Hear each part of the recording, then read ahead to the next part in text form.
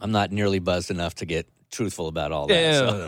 no. And this is this ain't podcast talk. We ain't putting none of this shit on the podcast. Where we at? She's like, I just turned it up and saved it. Oh, you recorded that? Yes, we shit, are though. putting. No, I'm kidding. It's recorded. It's recorded now, so y'all go whenever. All right, we money.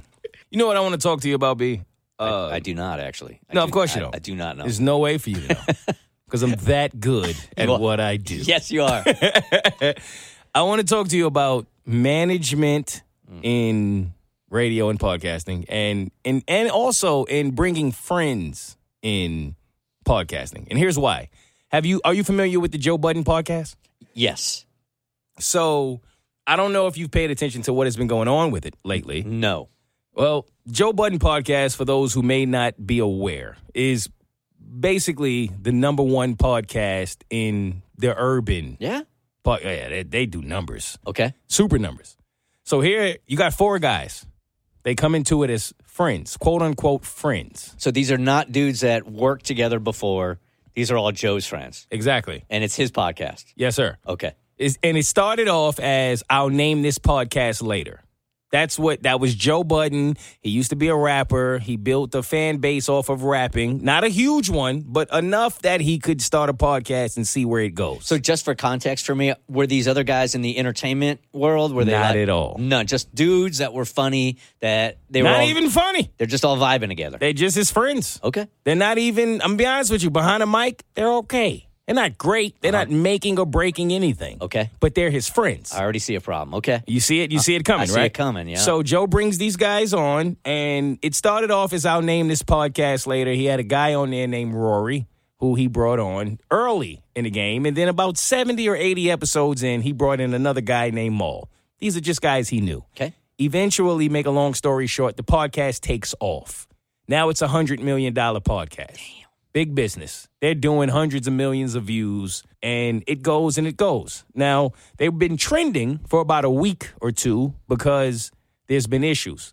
Once the money started to come into play, everybody wasn't as happy as Joe thought they might have been. Okay. Joe saw it as a business thing. Yeah, I get it. You guys are my friends, and I should probably cater to you as such. But at the same time, this podcast was built off of my name. Right. That's why we are where we are. And they felt like they should have more money. Joe felt like they shouldn't for whatever reason. So they got into some conflict over that, and then he ended up firing them on air. All of them? He fired both of them. Got them out of here. He only kept one co-host.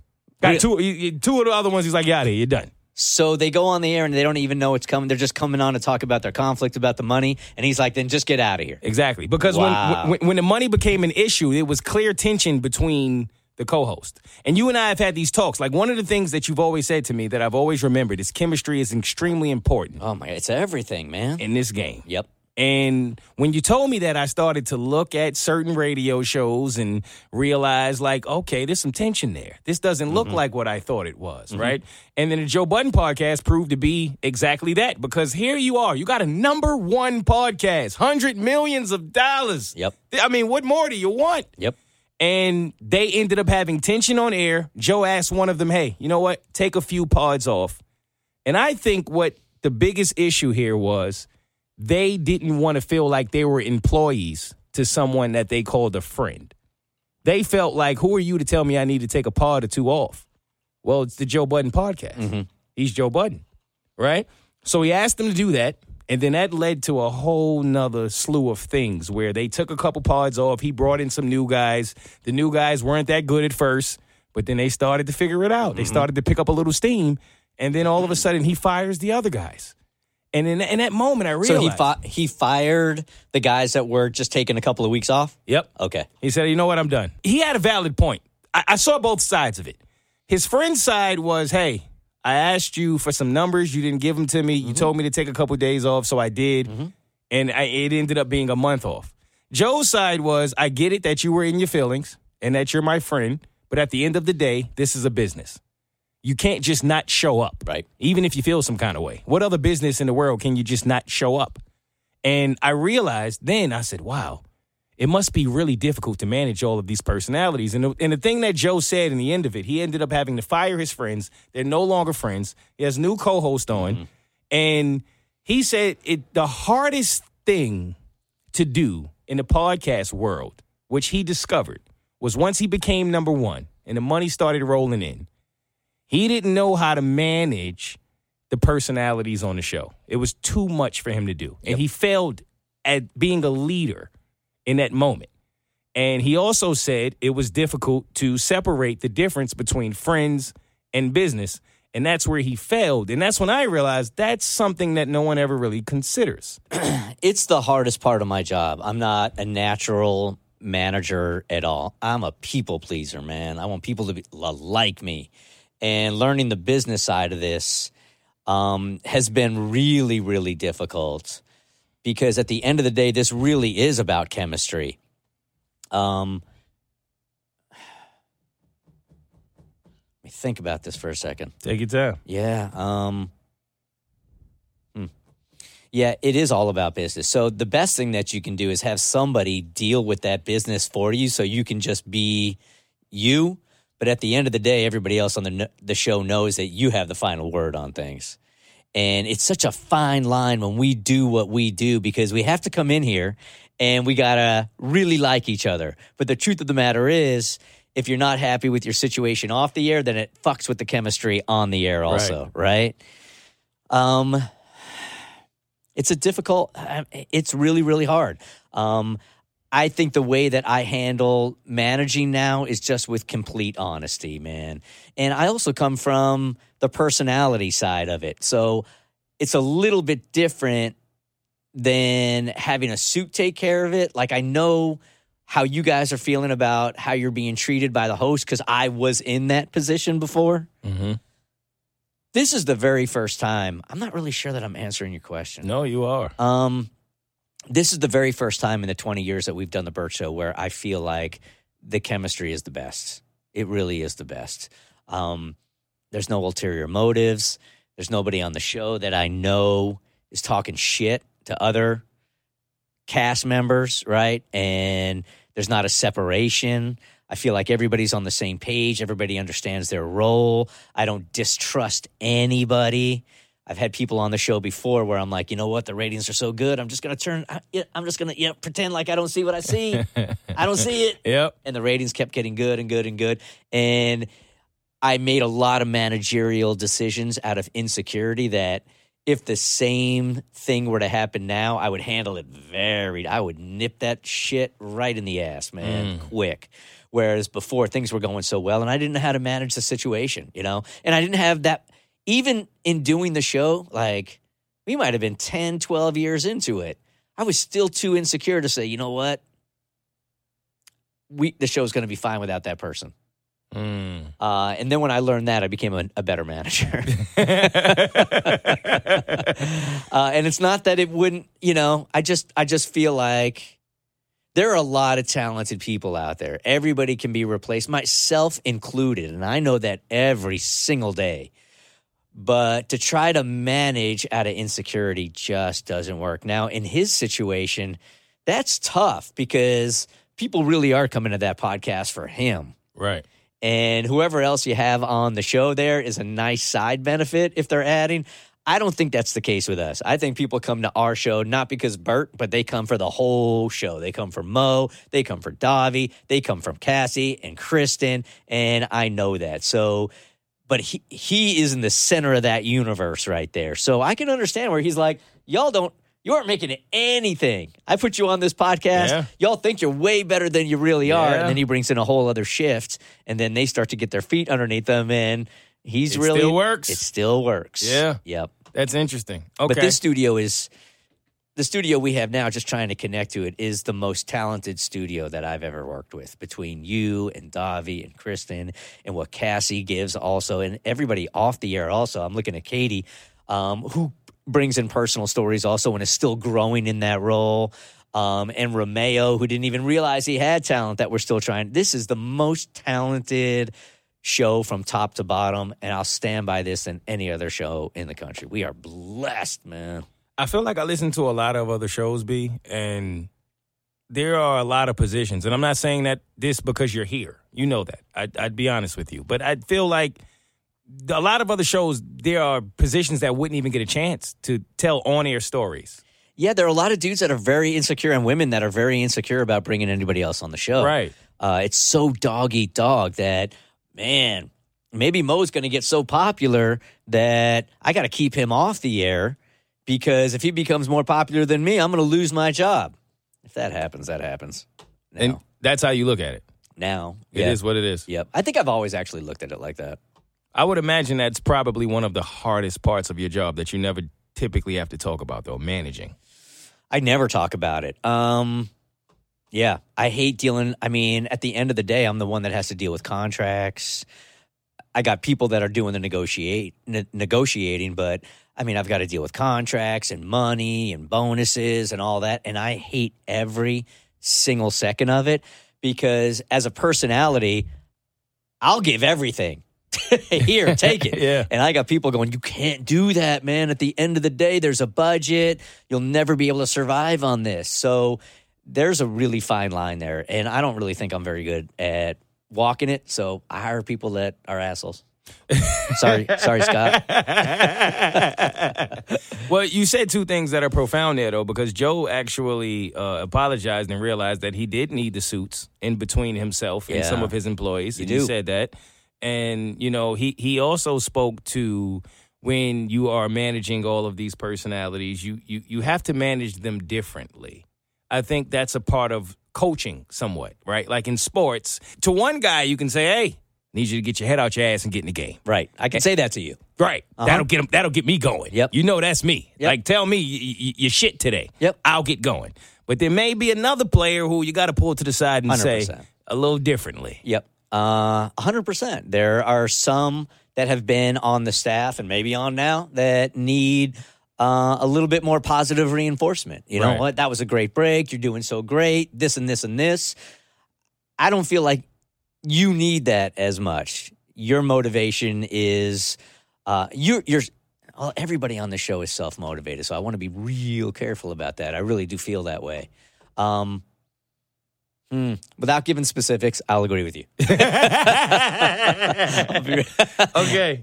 Again, because this is a really great example Yeah. of how you got to be very, very careful about the difference between being an air personality and a manager. 100%. Because everybody on the show is going to be listening to this, and at some day, they're going to walk in the studio at some point, and if I say something stupid, that's going to ruin the chemistry. Right. And that, again, goes back to it being the most important thing. That's how sensitive it is. Yeah. You have to be aware of that if you want to start a radio show or a podcast. My knee-jerk reaction is always to speak with authenticity and speak with uniqueness, but as a manager, can't really do that all the time. It's not the easiest thing in the world. It sucks. Have you ever had to work beside, not saying now, you don't have to say any names, but someone you just couldn't stand? Never on the Bert Show. Somebody I couldn't stand. No, but I have been part of other shows where there have been people that I could not stand and they could not stand me. And we would have to go on the air and try to fake it. Mm-hmm. I was better at faking it than they were towards me. And if she's listening from Dallas, she knows who I'm talking about. God, this woman in Dallas, man, Kelly knows this. She hated me. Kelly Raspberry hated me in Dallas. You can keep this in. Okay. It was she was difficult. She was tough on every producer, and she did not like me. And man, she was so good on the radio, and I was so insecure at the time. I couldn't defend myself, I didn't feel like. But I tried. This is something I have never talked about before. Yes, sir. Let's do it. Okay, you ready? Yes, I'm ready. I tried to quit that show in Dallas. Really? Yes. Wow. Yes. And I loved working for Kid Craddock, but man, I walked in there one day and I'm like, I can't do this anymore, man. This girl hates me, and I don't like this job at all. And he essentially said, shut the fuck up. You signed a contract. You're not going anywhere. Get your ass in that studio. And I'm glad he did, but I tried getting out of that thing. And you said, fuck it, I'm going to go in there and do it anyway. I had to. Yeah, I had to. And I was pissed. I didn't give shit for a couple of days, like nothing on the air. Wow. And I thought he'd just go, you know what, get out of here. But damn it, he never did, never broke. I had to do another year with her. All right, let's talk about time management. You got a lot of shit on your plate, That's man. funny. I mean, a lot of people always ask me that question. They're like, how do you manage all of this time? Yeah, I'm going to ask you the same thing. How do you manage all that time? Because I wouldn't be able to do it.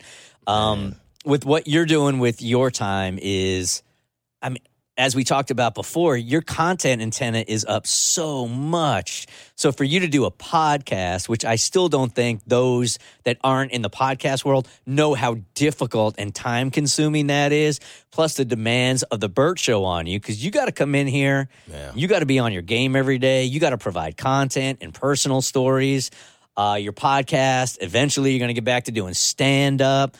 Dude, I got no answer for you. I got nothing. I'm all over the place. The only thing that works for me when I'm disciplined enough to do it is do a to-do list and then stick to it one by one by one. But I've never been diagnosed with ADD. I joke about it, but it's the truth. I've never been diagnosed because every time I go online to take one of those ADD tests, I never get through it. That's not a joke. That's the truth. I'm just so bored I can't get through it. If you can't get through an ADD test, what do they do for you at that point? It's just, that's it. They just start sending you emails saying, you didn't even get through it. You got ADD. This is it. So I see this with my son also, that because what I'll do is I'll start answering emails and then something will pop into my head like, oh, I should go on Instagram and answer those. And then I get caught up in that for 30 minutes. And then I'm over here and then I'm over there. So me and time management is it's a juggling act that I fail every single day. I'm not good at it. I mean, you have a lot on your plate. Not everybody wakes up. Everybody has a lot on their plate, man. Everybody. Single moms, parents, single people. Katie was working 3 freaking jobs at one point. That's fair. Everybody has a lot of shit on their plate. Everybody, man. But B, what I've noticed about you, man, is when you have your own show, yes, okay. I'm on a Bert Show. I'm on Jade and Mo. I got my own podcast. Yes, I got a lot of shit I'm doing. That's true. And time management has become very important to me this year since I've started Jade and Mo for sure.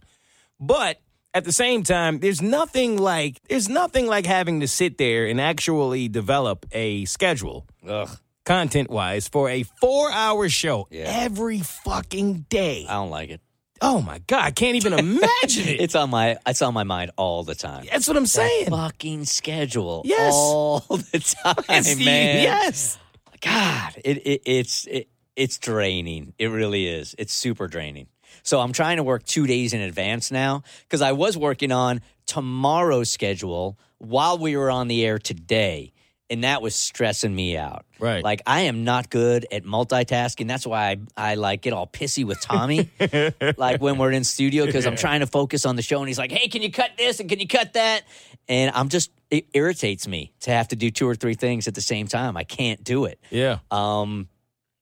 So that schedule is always on my mind, and it's such a balance now putting together the Bert Show because, when I'm putting it together, it's more of a jigsaw puzzle than anything else. If we do something serious, I need to have something light following that up. There are 10-minute breaks, but people don't listen for 10 minutes anymore. So now I'm breaking the 10-minute segments up into 2 5-minute segments. At 7:10, we talked about something serious today, I can't put something serious at 7:10 tomorrow. It's always on my mind. It's draining, man. This takes me somewhere because this is one of my favorite things that people probably don't know.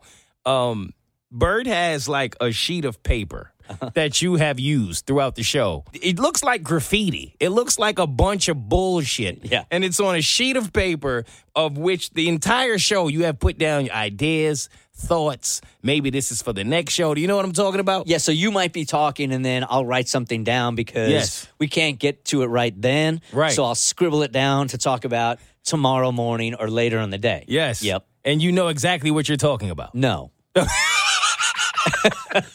I look at it how does he know what he's talking about? I will scribble it down and then get back to our conversation. And then at the end of the day, when I go to schedule it, I'm like, I don't even know what that means. Machinery, machine, and I'm looking at my handwriting because I'm trying to write as fast as possible. What was that? Was it Michigan? Was it machinery? What the hell am I talking about? Right. I have no idea. You have no clue. Dude, no. Hell no. I faked it all these years. It's all my big God, you've fake. done a great job at it. So when did it click? Because I was talking to a lot of the listeners, and this is something that they wanted me to ask you. I think this was pretty common amongst the questions that were related to me. Like, was there a moment for you when it just clicked, where you said, I got this, I'm okay? Like, this is really interesting. Again, something I haven't talked about on the show, and people want to hear about Jeff Dollar so much, so here you go. Yes, do it. All right, are you ready? Yes, sir. So on every show that I was on, up until my own show, I was kind of like the punchline guy. Like, I was the guy that at the very end of the break, they were like, I was responsible for ending the break and say something funny, right? Mm-hmm. And then when we started this show, I became the point guard, and Jeff Dollar was the funny guy, which took a lot of pressure off me. But I also think that I got kind of lazy on the air because he was so good at what he was doing that I never had to be funny. I remember a consultant coming in one time and going, okay, here's your role, Jeff, you're the funny guy. Clearly, Bert, you're not the funny one, blah, blah, blah, blah. And I'm like, what?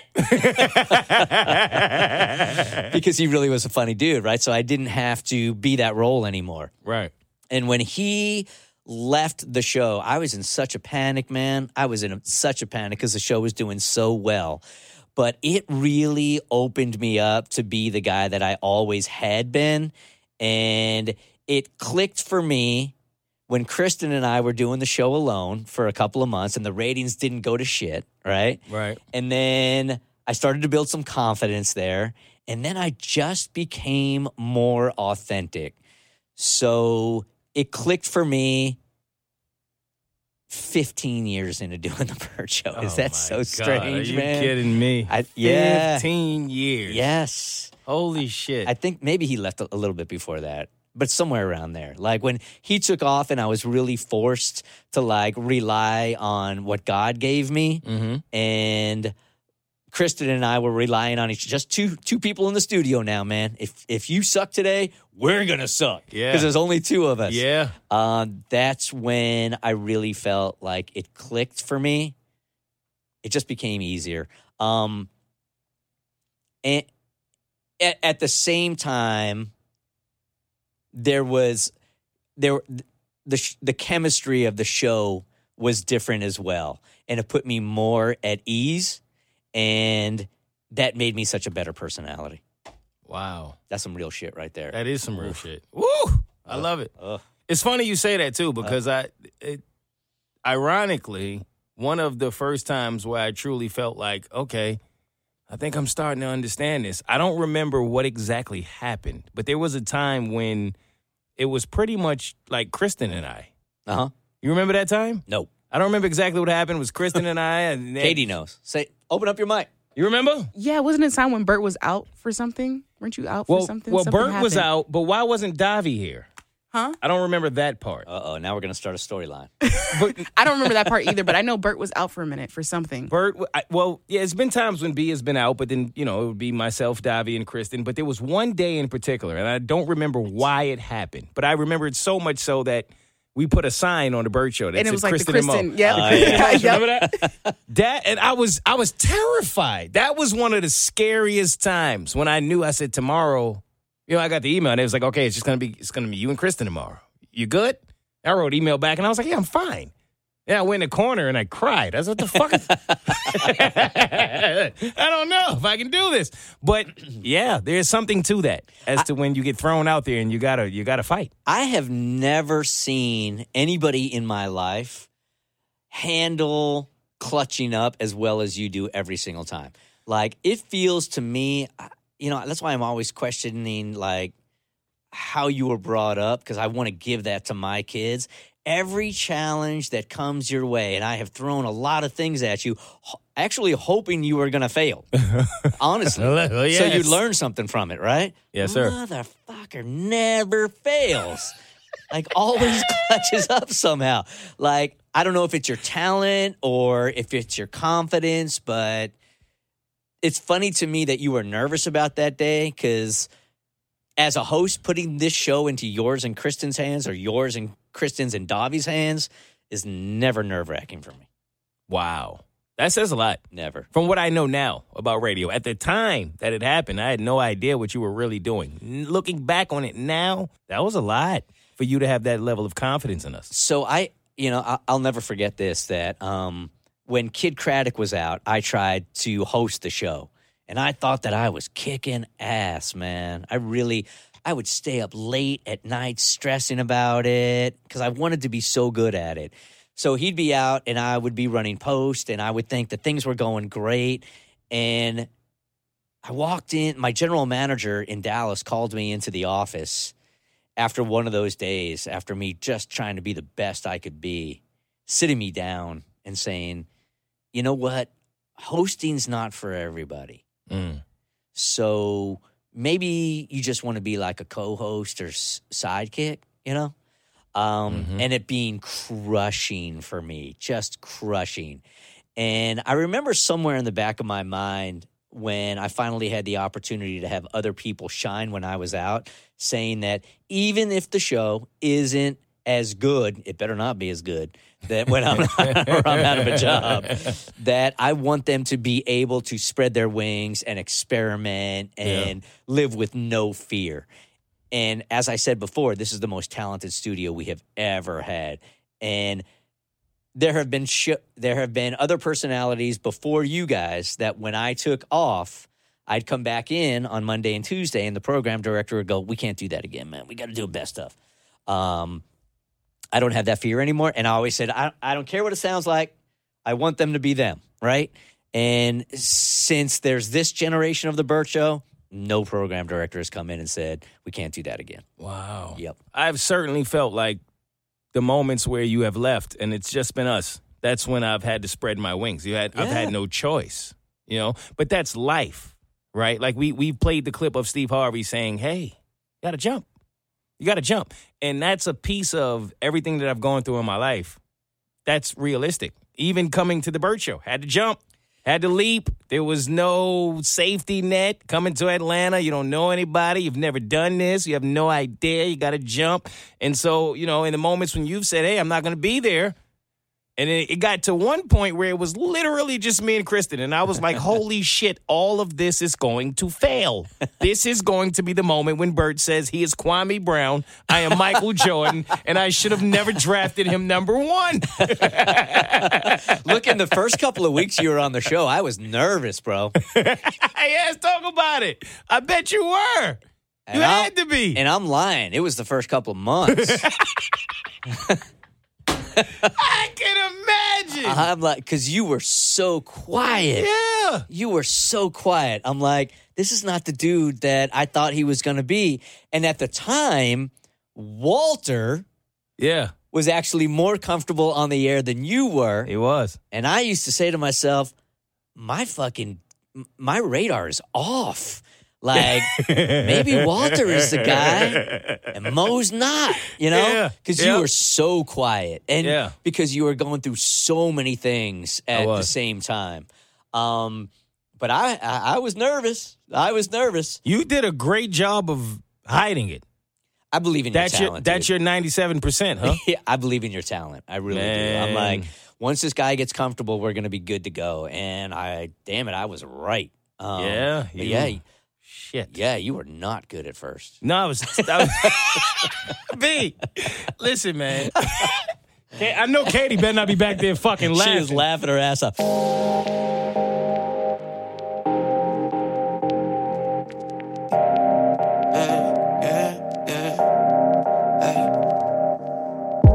Slipping and I'm stumbling like I can't see. Yeah, I'm blinded by my dreams.